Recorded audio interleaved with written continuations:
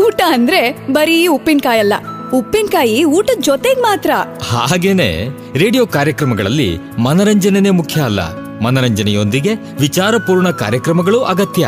ಇದರಿಂದಾಗಿ ಸಮುದಾಯದ ಹಿತ ಕಾಯಲು, ಸಮುದಾಯದ ಗುರಿ ತೋರಲು ರೇಡಿಯೋ ಆಕ್ಟಿವ್ ವಾಹಿನಿ ಪ್ರಸಾರವಾಗುತ್ತಿದೆ. ಪರಿಸರ, ಶಿಕ್ಷಣ, ಭಾಷಣ, ಸಂದರ್ಶನ, ಮಾಹಿತಿಪೂರ್ಣ ವಿಚಾರಗಳ ಈ ರೇಡಿಯೋ ವಾಹಿನಿ ಪ್ರತಿಯೊಬ್ಬರ ಆತ್ಮೀಯ ಮಿತ್ರ, ಕಷ್ಟಕಾಲದ ಸಹಾಯಕ, ಇಷ್ಟ ವಿಚಾರಗಳ ಪ್ರಚೋದಕ, ಸಮುದಾಯದ ಹಿತಚಿಂತಕ. ತಪ್ಪದೆ ಕೇಳಿ 90.4 ತರಂಗಾಂತರದಲ್ಲಿ ರೇಡಿಯೋ ಆಕ್ಟಿವ್. ಕೇಳಿ ರೇಡಿಯೋ ಆಕ್ಟಿವ್, ಆಗಿ ಆಕ್ಟಿವ್.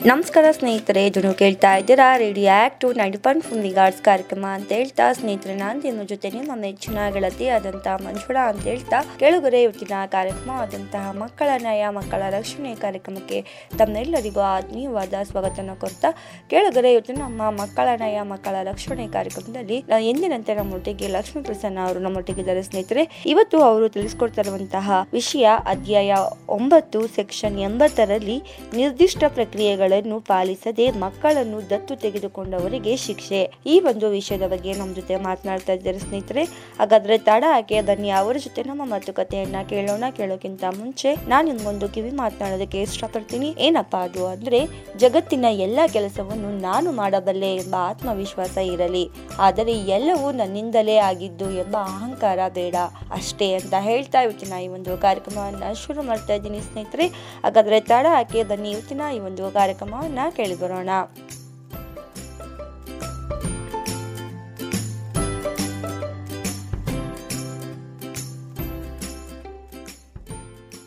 ಸೆಕ್ಷನ್ 80. ಇದು ಸೆಕ್ಷನ್ 80 ಏನಂದ್ರೆ, ಈಗ ದತ್ತು ಪ್ರಕ್ರಿಯೆ ಬಗ್ಗೆ ಈ ಒಂದು ಸೆಕ್ಷನ್ 80 ಮಾತಾಡುತ್ತೆ. ಸೊ ನಾನೊಂದು ಘಟನೆ ಹೇಳೋದಕ್ಕೆ ಬಯಸ್ತೀನಿ. ನಾನು ಮಂಡ್ಯ ಜಿಲ್ಲೆಯವನು. ನನ್ಗೆ ಗೊತ್ತಿರ್ತಕ್ಕಂತ ನಮ್ಮ ಸಂಬಂಧಿಕರ ಒಂದು ಊರಿಗೆ ಹೋಗಿದಾಗ ಅದೊಂದು ಘಟನೆಯನ್ನ ನಾನು ನೋಡಿದೆ. ಇದೇನಂದ್ರೆ, ಒಬ್ರು ತಂದೆ ತಾಯಿ ಅವರು ತಮ್ಗೆ 2 ಹೆಣ್ಮಕ್ಳಿದ್ದಾರೆ ಅಂತ ಹೇಳಿ ಅವರ ಹೆಂಡತಿಯ ಅಕ್ಕನ ಮಗುವನ್ನು, ಗಂಡು ಮಗುವನ್ನು ಬಹಳ ಚಿಕ್ಕದಿಂದಾನೆ, ಬಹಳ ಎಳೆ ವಯಸ್ಸಿಂದಾನೆ ತಂದು ಸಾಕ್ತಾರೆ. ಈ ಮಗುವನ್ನು ಸಾಕಿ ಅವನು ದೊಡ್ಡವನಾದ, ಬೆಳ್ದ. ಅವನಿಗೆ ನಿಜವಾಗಿ ಬೇರೆ ಅವರ ಇನ್ನೊಬ್ರು ತಂದೆ ತಾಯಿ ಇದಾರೆ ಕೂಡ ಅವ್ನಿಗೆ ಗೊತ್ತಿಲ್ಲ. ಆ ರೀತಿಯಲ್ಲಿ ಅವ್ರು ಬೆಳೆಸಿದ್ರು ಅವನ್ನ. ಇವರು ತಂದೆ ಎದುರುಗಳು ಅವ್ರ ಅಕ್ಕಂದಿರು ಇಬ್ರು ಏನಿದ್ರು, ಹೆಣ್ಮಕ್ಳೇನಿದ್ರು, ಅವ್ರು ಕೂಡ ಅವನನ್ನು ತಮ್ಮ ಆ ರೀತಿಯಲ್ಲೇ ಬೆಳೆಸಿದ್ರು. ದೊಡ್ಡವರಾದ್ರು, ಅಕ್ಕಂದಿರಿಗೆ ಮದುವೆ ಮಾಡ್ಬೇಕಾದ ಸಂದರ್ಭ ಬಂತು. ತಂದೆ ತಾಯಿ ಅಷ್ಟೊಂದು ತೀರ್ಕೊಂಡಿದ್ರು. ಇವನೇ ಸ್ವತಃ ನಿಂತು ಅವರ ಜಮೀನ್ ಇರ್ಬೋದು, ಮನೆ ಇರ್ಬೋದು, ಆಸ್ತಿ ಪಾಸ್ತಿಗಳನ್ನ ರಕ್ಷಣೆ ಮಾಡೋದಿರ್ಬೋದು, ಅವನ್ನ ಬೆಳವಣಿಸೋದು ಅಂದ್ರೆ ಅಭಿವೃದ್ಧಿ ಪಡಿಸೋದಿರ್ಬೋದು, ಇವುಗಳನ್ನ ಮಾಡ್ತಾ ಅವ್ರ ಅಕ್ಕಂದಿರಿಗೆ ಇಬ್ರಿಗೂ ಮದುವೆ ಮಾಡ್ದ.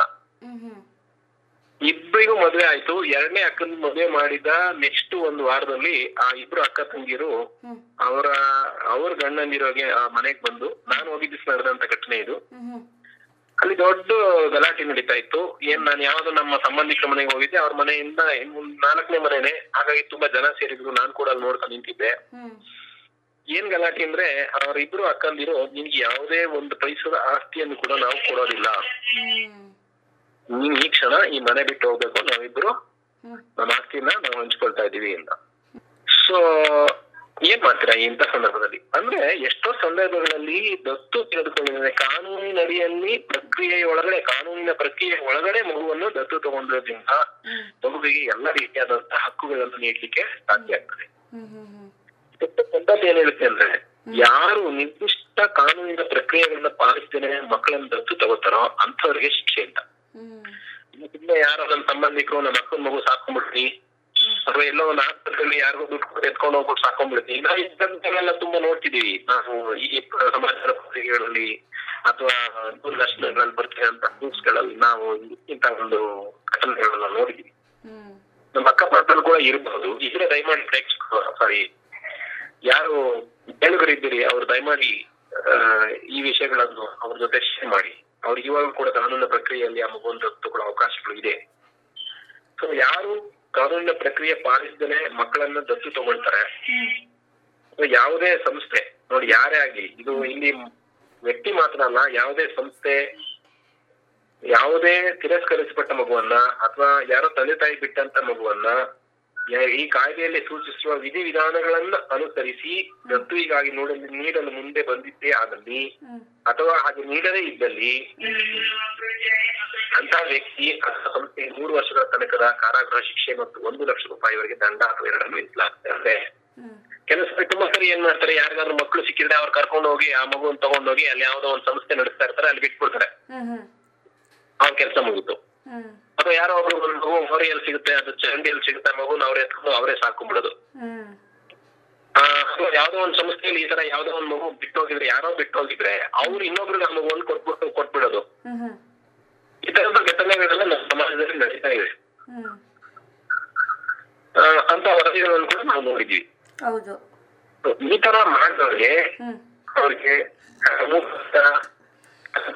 1 ಲಕ್ಷ ರೂಪಾಯಿ ದಂಡ ಎರಡೂ ಕೂಡ ಒಟ್ಟಿಗೆ ಕೂಡ ಮಾಡಬಹುದಾಗಿರುತ್ತೆ.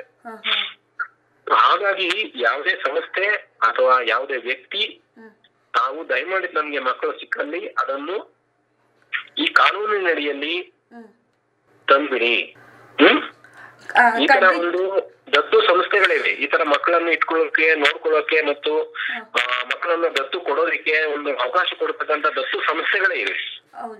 ಹಾಗಾಗಿ ಅಂತ ಸಂಸ್ಥೆಗಳಿಗೆ ನೀವು ಇಂಥ ಮಕ್ಕಳನ್ನು ತಲುಪಿಸಿದ್ರೆ ಅವರಿಗೆ ಕಾನೂನಿನ ಪ್ರಕರಣಗಳು, ಕಾನೂನಿನ ಅಡಿಯಲ್ಲಿ ಪ್ರಕ್ರಿಯೆಗಳ ನಡುವೆ ಅವರಿಗೆ ಒಂದು ಅವಕಾಶ ಸಿಗುತ್ತೆ. ಮಗುವಂತ ಕಾನೂನಿನ ಅಡಿಯಲ್ಲೇ ಅವರು ದತ್ತು ಪ್ರಕ್ರಿಯೆಗೆ ಒಳಪಡಿಸ್ತಾರೆ. ನೀವೇನು ಅದ್ರ ಬಗ್ಗೆ ಜಾಸ್ತಿ ಚಿಂತೆ ಮಾಡ್ಬೇಕಾದಂತಹ ಅಗತ್ಯತೆ ಏನು ಇರಲ್ಲ. ಹಾಗಾಗಿ ನಾವು ದಯಮಾಡಿ ಯಾವುದೇ ಮಗು ನಿಮ್ಗೆ ಸಿಕ್ಕಲ್ಲಿ ದಯಮಾಡಿ ತಕ್ಷಣ ದತ್ತು ಸಂಸ್ಥೆ ಕೊಡಿ ಅಥವಾ 1098 ಕರೆ ಮಾಡಿ ಈ ಕಾನೂನಿನ ಅಡಿಯಲ್ಲಿ ತಗೊಂಡ್ಬರೋದು ಒಳ್ಳೇದು. ಸರ್, ಈಗ ಒಂದ್ ವೇಳೆ ಮಗು ಸಿಕ್ಕಿದಾಗ ಆ ಮಗು ನಮ್ಗೆ ಬೇಕು, ನಾವೇ ಸಾಕೊಂತೀವಿ ಅಂದ್ರೆ ಅದನ್ನ ನಾವು ಕಾನೂನು ರೀತಿನಲ್ಲಿ ಒಪ್ಪಿಸಿ ನಂತರ ಆ ಮಗುನ ತಗೊಳ್ಳೋದು ಉತ್ತಮ ಅಂತ ಹೇಳ್ತಾ ಇದ್ದೀರಾ? ಉತ್ತಮ ಅಲ್ಲ, ಅದೇ ಸರಿಯಾದ ಮಾರ್ಗ. ಆಯ್ತಾ? ನನ್ಗೆ ಗೊತ್ತಿಲ್ಲ ಅದೇ ಮಗು ಸಿಗುತ್ತಾ ಬೇರೆ ಮಗು ಸಿಗುತ್ತಾ ಗೊತ್ತಿಲ್ಲ. ನಿಮ್ಗೆ ಒಂದ್ ವೇಳೆ ಮಕ್ಕಳನ್ನ ದತ್ತು ತಗೋಬೇಕು, ನೀವ್ ಮಗು ಸಿಕ್ಕದಾಗ್ಲೇ ಯಾಕೆ ದತ್ತು ತಗೋಬೇಕು ಅನ್ಕೋತೀರಾ? ಅಲ್ಲ, ಈಗ ಒಂದ್ ವೇಳೆ ಅವ್ರಿಗೆ ಮಗು ಇರಲ್ಲ, ಯಾವ ರೀತಿ ತಗೋಬೇಕು ಅನ್ನೋದು ಮುಂಚೆಯಿಂದಾನೇ ಇರ್ಬೇಕು ತಾನೆ ತಲೆಯಲ್ಲಿ. ಅಲ್ಲ ಸರ್, ಇವಾಗ ಯಾವ ರೀತಿ ತಗೊಬೇಕು ಅಂತ ಇವಾಗ ಕೆಲವ್ರಿಗೆ ಸಾಮಾನ್ಯ ಜನಗಳಿಗೆ ಗೊತ್ತಿರಲ್ಲ. ಯಾವ ರೀತಿ ತಗೋಬೇಕು, ಎಲ್ಲಿ ಹೋಗ್ಬೇಕು, ಹೇಗ್ ಮಾಡ್ಬೇಕು ಅಂತ ಗೊತ್ತಿರಲ್ಲ. ಮಗು ಸಿಗುತ್ತೆ, ಅವ್ರಿಗೂ ಮಗು ಬೇಕಾಗಿರುತ್ತೆ, ಸುಲಭವಾಗಿ ಸಿಕ್ಕಿರೋ ಮಾರ್ಗನ ಇಟ್ಕೊಂತಾರೆ. ಆಗ ಅವ್ರಿಗೆ ಇದು ಸುಲಭವಾದ ಮಾರ್ಗ, ಮಗು ಸಿಕ್ಕಿದೆ, ನಮಗೂ ಮಗು ಬೇಕಿತ್ತು ಅಂತ ತಗೊಂತಾರೆ. ಸೊ ಅವ್ರಿಗೇನು ಗೊತ್ತಿರಲ್ಲ, ಆಗ ಏನ್ ಮಾಡ್ತೀರಾ ಸರ್? ಏನು ಗೊತ್ತಿರೋ ಅಂತ ಹೇಳಕ್ಕಾಗಲ್ಲ. ಮಗುವನ್ನು ಕಾನೂನಿನ ಪ್ರಕಾರ ದತ್ತು ತಗೊಳ್ಬೇಕು. ಈಗ ಸುಲಭವಾದ ಮಾರ್ಗ ಅಂತ ಹೇಳಿ ನಾವು ಮೋಸ ಮಾಡ್ಲಿಕ್ಕೆ ಅಥವಾ ಅಪರಾಧ ಮಾಡ್ಲಿಕ್ಕೆ ಸಾಧ್ಯ ಇಲ್ಲ. ಆ ಸಿಕ್ಕಿದ ತಕ್ಷಣ ಯಾಕೆ ನಿಮ್ಗೆ ಬೇಕಾಗುತ್ತೆ? ಮುಂಚೆನೆ ಬೇಕಾಗಿತ್ತಲ್ವಾ? ಹೌದು, ನೀವು ಅವಾಗ್ಲೇ ಬೇಕಾಗಿತ್ತಲ್ವಾ? ಯಾಕೆ ನಿಮ್ಗೆ ತಲೆ ಬರುತ್ತೆ ನಾವ್ ಈ ಮಗು ಇಟ್ಕೊಂಡೆ ಬೇಡ, ನಮ್ಗೂ ಬೇಕಾಗಿತ್ತಲ್ಲ ಅಂತ ಅವಾಗ ಯಾಕೆ ಅನ್ಸುತ್ತೆ? ಅದು ನಾವು ಪ್ರಶ್ನೆ ಮಾಡ್ಕೋಬೇಕಾಗುತ್ತೆ. ಅವಕಾಶ ಖಂಡಿತ ಇದೆ. ನೀವು ಕಾನೂನಿನಲ್ಲಿ ಈಗಾಗಲೇ ದತ್ತು ಪ್ರಕ್ರಿಯೆ ಬಗ್ಗೆ ಈ ಕಾನೂನಿನಲ್ಲಿ ಮಾತಾಡಿದ್ದೀರಿ. ಮಾಡಿ ನೀವು ಇನ್ನೊಂದ್ಸರಿ ಅದನ್ನ ವಾಹಿನಿಯ ಮುಖಾಂತರ ಕೇಳಿಸ್ಬೋದು, ಅಥವಾ ಯಾರಾದ್ರೂ ಕರೆ ಮಾಡಿ ನೀವು ನಿಮ್ಗೆ ಪ್ರಶ್ನೆ ಕೇಳಿದ್ರೆ ಅವ್ರ ಉತ್ತರ ಕೂಡ ಹೇಳ್ತಾರೆ ಅಂತ. ಮತ್ತೆ ಏನಂದ್ರೆ ಈಗ ಈ ತರ ದತ್ತು ಸಂಸ್ಥೆಗಳೇ ಒಂದ್ ವೇಳೆ ಮೋಸ ಮಾಡ್ಬಿಟ್ರೆ, ಅವರೇ ಯಾರು ಪ್ರಕ್ರಿಯೆನೇ ಮಾಡ್ದೇನೆ ಅವ್ರಿಗೆ ಹೂವನ್ನು ಕೊಟ್ಬಿಟ್ರೆ, ಅಂತ ಸಂದರ್ಭದಲ್ಲಿ ನೀವು ಒಂದು ಸಂಸ್ಥೆಯಲ್ಲಿ ಯಾರು ಕೆಲಸ ಮಾಡ್ತಿರ್ತಾರೆ ಅವ್ರಿಗೆ ಪ್ರಮಾಣ ಪತ್ರವನ್ನ ಏನ್ ಕೊಟ್ಟಿರ್ತಾರೆ 1 ವರ್ಷಗಳವರೆಗೆ ಕ್ಯಾನ್ಸಲ್ ಮಾಡ್ಬಿಡತ್ತಾರೆ. ಆ ಸಂಸ್ಥೆಯನ್ನೇ ಒಂದು ಮೂಲೆ ಗುಂಪು ಮಾಡ್ಲಾಗ್ತದೆ. ರೀತಿ ಅಪರಾಧವನ್ನು ಮಾಡ್ಲಿಕ್ಕೆ ಸಾಧ್ಯ ಆಗಲ್ಲ, ಮತ್ತೆ ಮೇಲಿನ ಶಿಕ್ಷೆಯನ್ನು ಕೂಡ ಕೊಡ್ಬೋದಾಗಿರುತ್ತೆ ಅಂತ. ಹಾಗಾಗಿ ಯಾರಿಗೆ ಮಗು ದತ್ತು ಬೇಕು ಅಂದ್ರೆ ದಯಮಾಡಿ ಕಾನೂನಿನ ಪ್ರಕ್ರಿಯೆ ಬಹಳ ಸುಲಭವಾಗಿದೆ. ನೀವು ಸ್ವಲ್ಪ ದಿನ ಕಾಯಲೇಬೇಕು. ನಮ್ಗೆ ಮಗು ಬೇಕು ಅಂದ್ರೆ ನಾವು 1 ವರ್ಷ 9 ತಿಂಗಳು ಕಾಯ್ಬೇಕಲ್ವಾ? ಹೌದು ಸರ್. ಹಾಗೆ ತಾಯಿ ಗರ್ಭಿಣಿ ಆದಾಗ್ಲೇ 9 ತಿಂಗಳು ಕಾಯ್ಬೇಕಾಗಿರೋದು. ನಾವೀಗ ಅಂತರದಲ್ಲಿ ಬೇರೆ ಯಾರೋ ಮಗುವನ್ನು ನಾವು ದತ್ತು ಪಡ್ಕೊಳ್ಳುವಂತ ಸಂದರ್ಭದಲ್ಲಿ ನೀವು ಸ್ವಲ್ಪ 1 ವರ್ಷ 2 ವರ್ಷ ಕಾಯ್ಬೇಕಾದಂತ ಸಂದರ್ಭ ಬರ್ಬೋದು. ಸೊ ನೀವು ಸಮಯಕ್ಕೆ ತಕ್ಕಂತೆ ನೀವು ಒಂದು ಪ್ರಕ್ರಿಯೆಗೆ ಒಳಪಟ್ಟಿದೆ, ಅದರಲ್ಲಿ ನಿಮ್ ಖಂಡಿತ ಮಕ್ಕಳು ಸಿಗುವ ಒಳ್ಳೆ ಒಂದು ಭವಿಷ್ಯವನ್ನು ನೀವು ಆ ಮಕ್ಕಳಿಗೆ ಕಲ್ಪಿಸ್ಕೊಳ್ತಕ್ಕಂತ ಅವಕಾಶ ತಮ್ಗಿರುತ್ತೆ. ದಯಮಾಡಿ ಎಲ್ಲರೂ ಕಾನೂನಿನ ಅಡಿಯಲ್ಲೇ ನಮ್ಮ ಮಕ್ಕಳನ್ನು ದತ್ತು ತಗೊಳ್ಳೋದಿದ್ರೆ ತಗೊಳ್ಳಿ. ಒಂದ್ ವೇಳೆ ಯಾರಾದ್ರೂ ಈ ತರ ಕಾನೂನು ಅಡಿಯಲ್ಲಿ ತಗೊಂಡಿಲ್ಲ ಅಂತ ನಿಮ್ಗೆ ಗೊತ್ತಾದ್ರೆ ದಯಮಾಡಿ 10-9 ಕರೆ ಮಾಡಿ, ಅಥವಾ ಹತ್ತಿರದಲ್ಲಿ ಇರ್ತಕ್ಕಂಥ ಯಾವ್ದಾದ್ರು ಮಕ್ಕಳ ಹಕ್ಕುಗಳ ಕೆಲಸ ಮಾಡ್ತಕ್ಕಂಥ ಸಂಸ್ಥೆಯನ್ನ ಅಥವಾ ವ್ಯಕ್ತಿಗಳನ್ನ ತಿಳ್ಕೊಳ್ಳಿ, ಅವರಿಗೆ ಇನ್ಫಾರ್ಮೇಶನ್ ಕೊಡಿ, ಮತ್ತು ಯಾರು ಸಾಕೊಂಡಿದ್ರೆ ಅವ್ರಿಗೂ ಇನ್ಫಾರ್ಮೇಶನ್ ಕೊಡಿ. ನೀವು ಈ ತರ ಕಾನೂನು ಪ್ರಕ್ರಿಯೆಯಲ್ಲಿ ಹೋಗೋದು ಒಳ್ಳೇದು ಅಂತ. ಸೆಕ್ಷನ್ 81 ಏನ್ ಹೇಳ್ತೇನೆ ಅಂದ್ರೆ ಮಕ್ಕಳನ್ನ ಮಾರಾಟ ಮಾಡ್ಬಿಟ್ರೆ ಅಂತ. ನೋಡಿ, ಮಕ್ಕಳನ್ನ ಬಹಳ ಮುಖ್ಯವಾಗಿ ಮಕ್ಕಳನ್ನ ಬೇರೆ ಉದ್ದೇಶ ಮಾಡ್ಬೋದು, ಅದು ಹೆಚ್ಚು ಜನ ದತ್ತು ಅಂದ್ರೆ ಸಾಕೊಳ್ಳೋದಕ್ಕೂ ಮಾರೋದೇ ಜಾಸ್ತಿ. ಅದೇನೇ ಇರ್ಲಿ, ಯಾರೇ ಒಂದ್ ವೇಳೆ ಮಕ್ಕಳನ್ನು ಈ ತರ ಮಾರಾಟ ಮಾಡಿದ್ದೇ ಆದ್ರೆ ಅಂಥವ್ರಿಗೆ 5 ವರ್ಷಗಳವರೆಗೆ ಕಠಿಣ ಕಾರಾಗೃಹ ಶಿಕ್ಷೆ ಮತ್ತು 1 ಲಕ್ಷ ರೂಪಾಯಿ ದಂಡ ವಿಧಿಸಲಾಗುತ್ತೆ.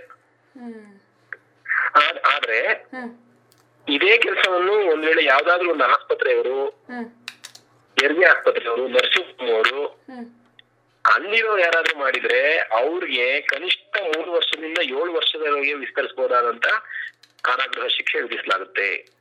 ಸಾಮಾನ್ಯ ಮನುಷ್ಯ ಮಾಡಿದ್ರೆ ಅದಕ್ಕೆ 1 ಲಕ್ಷ ರೂಪಾಯಿವರೆಗೆ ದಂಡ, 5 ವರ್ಷಗಳ ಕಠಿಣ ಶಿಕ್ಷೆ.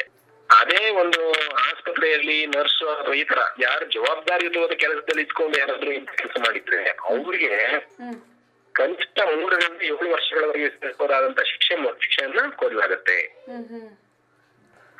ಸೊ ಹಾಗಾಗಿ ಯಾರು ಈ ಮಕ್ಕಳನ್ನು ಕೊಂಡ್ಕೊಂಡ್ಬಿಡಿ, ನೇರವಾಗಿ ಕಾನೂನು ಅಡಿಯನ್ನೇ ಒಂದು ಕಾನೂನು ನಡೆಯನ ಪ್ರಕ್ರಿಯೆಯಲ್ಲೇನೆ ಮಕ್ಕಳನ್ನು ದತ್ತು ತಗೊಳ್ಳೋ ಪ್ರಯತ್ನ ಮಾಡಿ. ಖಂಡಿತ ನಿಮ್ಗೆ ಎಲ್ರಿಗೂ ಒಳ್ಳೇದಾಗುತ್ತೆ, ಮತ್ತು ಆ ಮಗುವಿಗೂ ಎಲ್ಲ ಹಕ್ಕುಗಳು ಸಿಕ್ಕು ಒಳ್ಳೇದಾಗುತ್ತೆ ಅಂತ ನನ್ನ ಭಾವನೆ. ಈ ಸಂದರ್ಭದಲ್ಲಿ ಎಲ್ಲ ಕೇಳುವುದನ್ನು ನಾನು ಕೇಳ್ಕೊಳ್ತೀನಿ. ನೀವು ದಯವಿಟ್ಟು ನಿಮ್ಗೆ ಮಕ್ಕಳು ಬೇಕಿದ್ರೆ ನಿಮ್ಮ ಜಿಲ್ಲೆಯ ಮಕ್ಕಳ ಕಲ್ಯಾಣ ಸಮಿತಿಯನ್ನು ಭೇಟಿ ಮಾಡಿ, ಅಥವಾ ನಿಮ್ಮ ಜಿಲ್ಲೆಯಲ್ಲಿ 1 ಅಥವಾ 2 ದತ್ತು ಸಂಸ್ಥೆಗಳು ಇರ್ತವೆ, ಅವುಗಳ ವಿವರಗಳನ್ನ ಪಡ್ಕೊಂಡು ಅವರನ್ನು ಭೇಟಿ ಮಾಡಿ ನಿಮ್ಗೆ ಮಾರ್ಗದರ್ಶನ ಮಾಡ್ತಾರೆ. ಸೆಕ್ಷನ್ 82 ಹೋಗೋಣ. ಇದು ಸ್ವಲ್ಪ ಎಲ್ಲ ಮಕ್ಕಳಿಗೆ ಆಗ್ತದಂತ ಒಂದು ವಿಷಯ. ಸಾಮಾನ್ಯವಾಗಿ ಮಕ್ಕಳು ಅಂತಂದ್ರೆ ದೊಡ್ಡವರು ಹೊಡೆಯೋದು, ದೈಹಿಕ ಶಿಕ್ಷೆ ಕೊಡೋದು ಒಂದು ಸಾಮಾನ್ಯ ವಿಷಯ ನಮ್ಮ ಸಮಾಜದಲ್ಲಿ, ನಮ್ಮ ಭಾರತೀಯ ಸಮಾಜದಲ್ಲಿ. ದಂಡಂ ದಶಗುಣಂ ಭವೇತ್ ಅಂತ ಹೇಳ್ಬಿಡ್ತಾರೆ. ಈ ದಂಡಂ ದಶಗುಣಂ ಭವೇತ್ ಅನ್ನೋದು ಹೊಡೆದು ಶಿಕ್ಷೆ ಕೊಟ್ಟು 10 ಗುಣ ಬರ್ಸೋದ ಅಂತ ಅರ್ಥನ ಅದು ಒಂದು ದೊಡ್ಡ ಪ್ರಶ್ನೆ. ನಾವು ಬಳಸ್ಕೊಳ್ಳೋದು ಕಲ್ತಿದ್ವಿ, ದಯವಿಟ್ಟು ಅದು ಬಿಟ್ಬಿಡಿ, ಅದು ಸರಿ ಇಲ್ಲ. ಹೊಡೆಯೋದ್ರಿಂದ ಅಥವಾ ಶಿಕ್ಷೆ ಕೊಡೋದ್ರಿಂದ ಯಾವುದೇ ರೀತಿಯಾದಂತಹ ಬದಲಾವಣೆ ಬರುತ್ತಾ ಇಲ್ಲ ನಮ್ಗೆ ಆಗತ್ತೆ ಅಂತ ನಾನಾದ್ರೂ ದೈಹಿಕ ಶಿಕ್ಷೆ ಮಕ್ಕಳಿಗೆ ಏನಾದ್ರು ದೈಹಿಕ ಶಿಕ್ಷೆಯನ್ನ ಯಾರು ಕೊಟ್ರೆ, ಯಾವ್ದೋ ಮಕ್ಕಳ ಪೋಷಣೆ ಅಥವಾ ರಕ್ಷಣಾ ಸಂಸ್ಥೆ ಇರುತ್ತೆ, ಅಲ್ಲಿರುವಂತಹದ್ದ ಯಾವ್ದೋ ಒಬ್ಬ ಸಿಬ್ಬಂದಿ ಅಲ್ಲಿ ಉಸ್ತುವಾರಿ ನೋಡ್ಕೊಳ್ಳೋನು ಮಕ್ಕಳಿಗೆ ನಾನು ಶಿಸ್ತು, ನಿನಗೆ ಡಿಸಿಪ್ಲಿನ್ ಕಲಿಸ್ತೀನಿ ಅಂತ ಹೇಳಿ ದೈಹಿಕ ಶಿಕ್ಷೆ ನೀಡಬೇಕಾದ್ರೆ, ಮೊದಲನೇ ಸರಿ ಅವನ ಹತ್ರ ಶಿಕ್ಷೆ ಮಾಡಿದ್ರೆ 10,000 ರೂಪಾಯಿ ದಂಡ ಮತ್ತು 3 ತಿಂಗಳ ಕಾರಾಗೃಹ ಶಿಕ್ಷೆ ಇರುತ್ತೆ. ಅವನೇನಾದ್ರೂ ಅದನ್ನ 2ನೇ ಸಾರಿ 3ನೇ ಸಾರಿ ಕಂಟಿನ್ಯೂ ಮಾಡ್ತಿದ್ರೆ 2 ವಿಧಿಸಬಹುದಾಗಿರುತ್ತೆ, ಮತ್ತು ಸಂಸ್ಥೆಯಿಂದ ಅಮಾನತುಗೊಳಿಸಬೇಕಾಗ್ತದೆ. ಅವನು ಇನ್ನು ಭವಿಷ್ಯದಲ್ಲಿ ಯಾವುದೇ ಮಕ್ಕಳೊಂದಿಗೆ ನೇರವಾಗಿ ಕೆಲಸ ಮಾಡಬೇಕಂತ ನಿರ್ಬಂಧವನ್ನು ಹಾಕ್ಬೇಕಾಗುತ್ತೆ.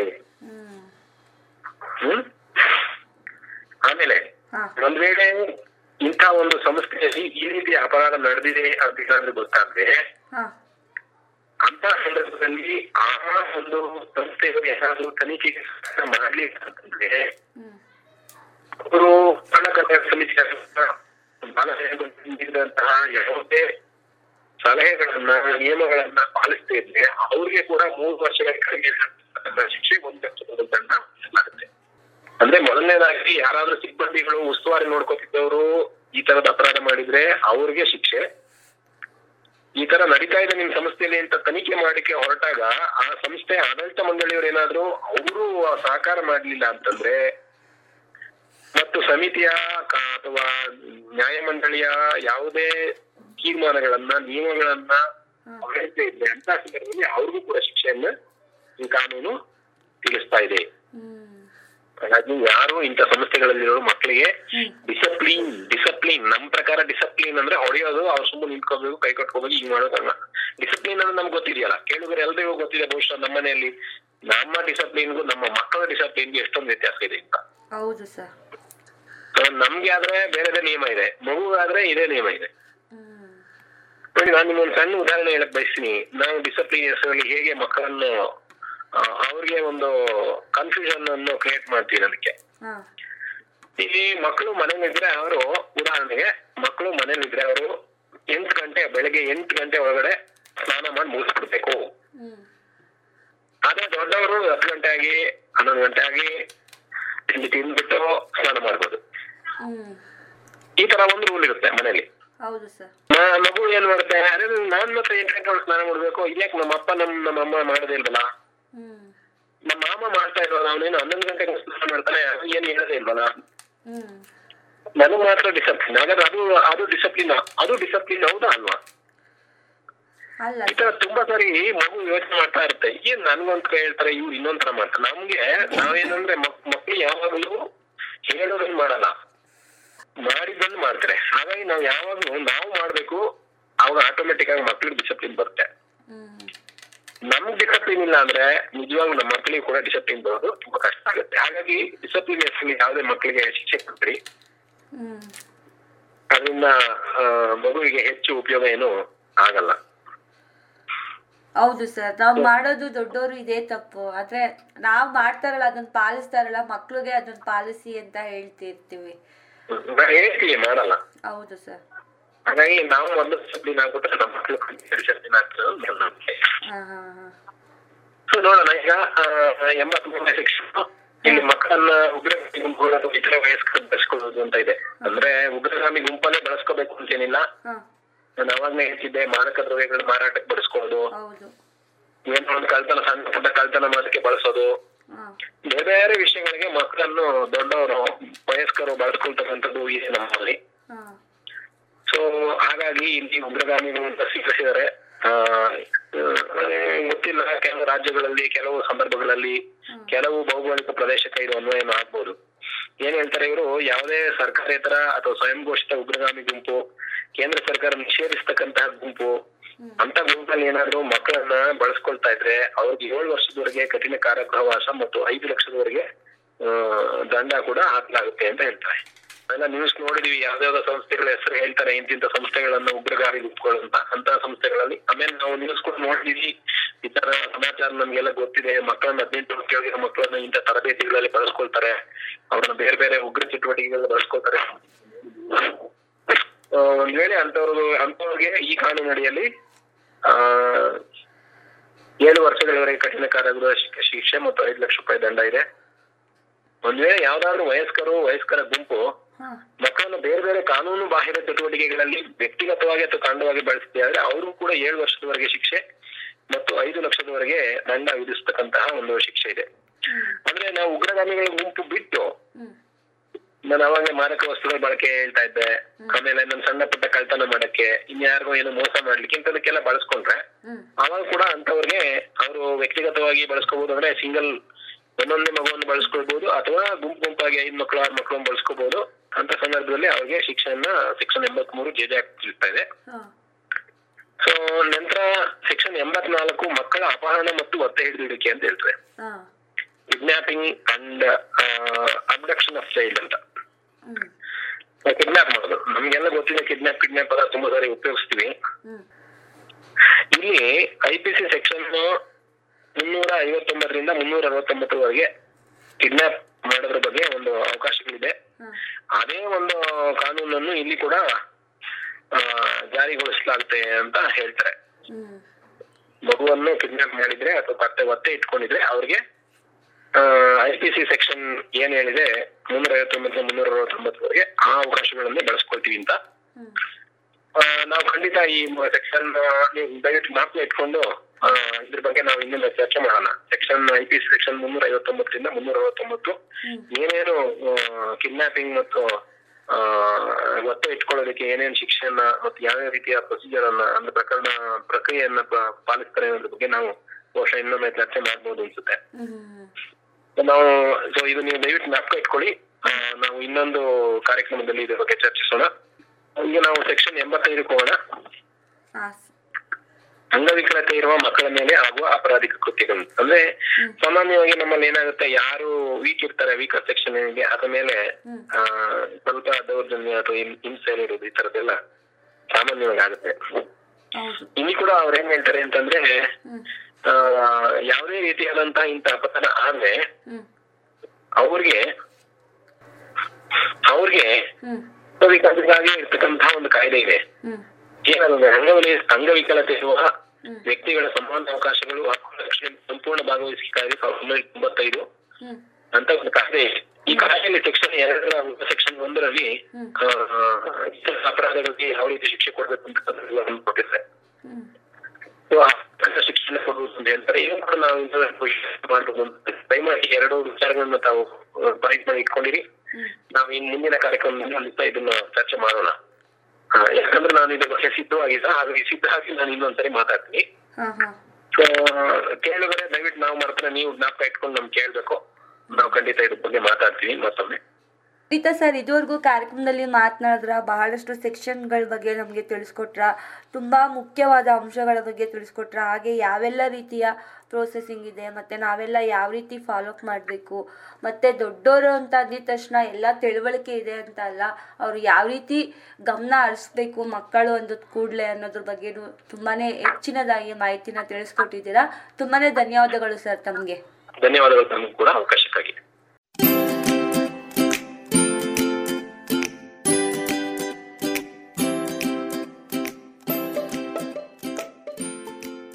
ಕೇಳುಗರೆ ಕೇಳಿಸಿಕೊಂಡಳ, ಇದುವರೆಗೂ ನಿಮ್ಮ ನೆಚ್ಚಿನ ರೇಡಿಯೋ ಆಕ್ಟಿವ್ 94 ಕಂಪನಾಂಕಗಳಲ್ಲಿ ತರಿಸಲಾಯಿತು. ಅದುವೇ ವಿಶೇಷವಾದ ಕಾರ್ಯಕ್ರಮ ಮಕ್ಕಳ ನ್ಯಾಯ ಮಕ್ಕಳ ರಕ್ಷಣೆ ಕಾರ್ಯಕ್ರಮ. ಇವತ್ತು ನಮ್ಮ ಮಕ್ಕಳ ನ್ಯಾಯ ಮಕ್ಕಳ ರಕ್ಷಣೆ ಕಾರ್ಯಕ್ರಮದಲ್ಲಿ ಎಂದಿನಂತೆ ನಮ್ಮೊಟ್ಟಿಗೆ ಲಕ್ಷ್ಮೀ ಪ್ರಸನ್ನ ಸರ್ ಅವರು ನಮ್ಮೊಟ್ಟಿಗೆ ಇದ್ರು. ಲಕ್ಷ್ಮೀ ಪ್ರಸನ್ನ ಸರ್ ಅವರಿಗೆ ನಮ್ಮ ಕಡೆಯಿಂದ ತುಂಬ ಹೃದಯದ ಧನ್ಯವಾದಗಳನ್ನ ತಿಳಿಸ್ತಾ ಇವತ್ತಿನ ಈ ಒಂದು ಕಾರ್ಯಕ್ರಮವನ್ನ ಇಲ್ಲಿಗೆ ಮುಕ್ತಾಯ ಮಾಡ್ತಾ ಇದ್ದೀನಿ. ಇವತ್ತಿನ ಈ ಒಂದು ಕಾರ್ಯಕ್ರಮ ನಿಮ್ಮೆಲ್ಲರಿಗೂ ಅಚ್ಚುಮೆಚ್ಚುಗೆ ಆಗಿದ್ದಲ್ಲಿ ನಮ್ಮ ಒಂದು ದೂರವಾಣಿ ಸಂಖ್ಯೆ ಕರೆ ಮಾಡಬಹುದು. ನಮ್ಮ ದೂರವಾಣಿ ಸಂಖ್ಯೆ 22355490. ಕೇಳುಗರೆ ಮತ್ತೊಮ್ಮೆ 22355490.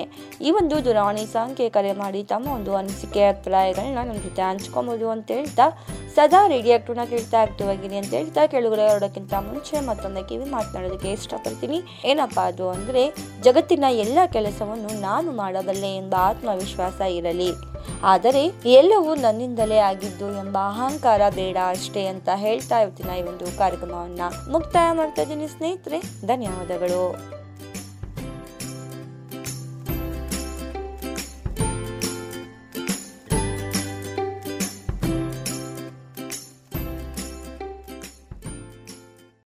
ಭಾರತ ಹಳ್ಳಿಗಳ ನಾಡು, ಹಲವು ಸಂಸ್ಕೃತಿಗಳ ಬೀಡು. ನಮ್ಮಲ್ಲಿ ಹಬ್ಬ ಹರಿದಿನ ಜಾತ್ರೆಗಳಿಗೆ ಕಡಿಮೆ ಏನಿಲ್ಲ.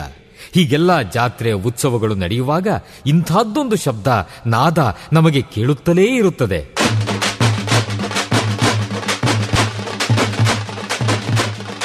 ಒಮ್ಮೊಮ್ಮೆ ಹೊಸ ಉತ್ಸಾಹ ಬಡಿದೆಬ್ಬಿಸುವ ನಾದ ವೈಭವ. ಇದು ತಮಟೆಯ ಸದ್ದು, ಡೊಳ್ಳಿನ ಸದ್ದು. ಇವು ಮೇಳೈಸಿದಾಗ ಒಮ್ಮೆಲೆ ಒಗ್ಗೂಡುತ್ತವೆ ನಮ್ಮ ಮೈಮನಗಳು. ಇದು ಗ್ರಾಮೀಣ ಸಂಸ್ಕೃತಿ. ಇಲ್ಲಿ ಇಲ್ಲ ಯಾವುದೇ ಇತಿಮಿತಿ. ಕಾಲುಗಳು ಕುಣಿಯುತ್ತವೆ, ಹೃದಯ ಸಂಭ್ರಮಿಸುತ್ತದೆ. ಕರ್ನಾಟಕದ ವೈಶಿಷ್ಟ್ಯ ನಿಮ್ಮ ಸಮುದಾಯ ರೇಡಿಯೋನಲ್ಲಿ. Radio active 90.4 megahertz. ಕೇಳಿ ರೇಡಿಯೋ ಆಕ್ಟಿವ್, ಆಗಿ ಆಕ್ಟಿವ್.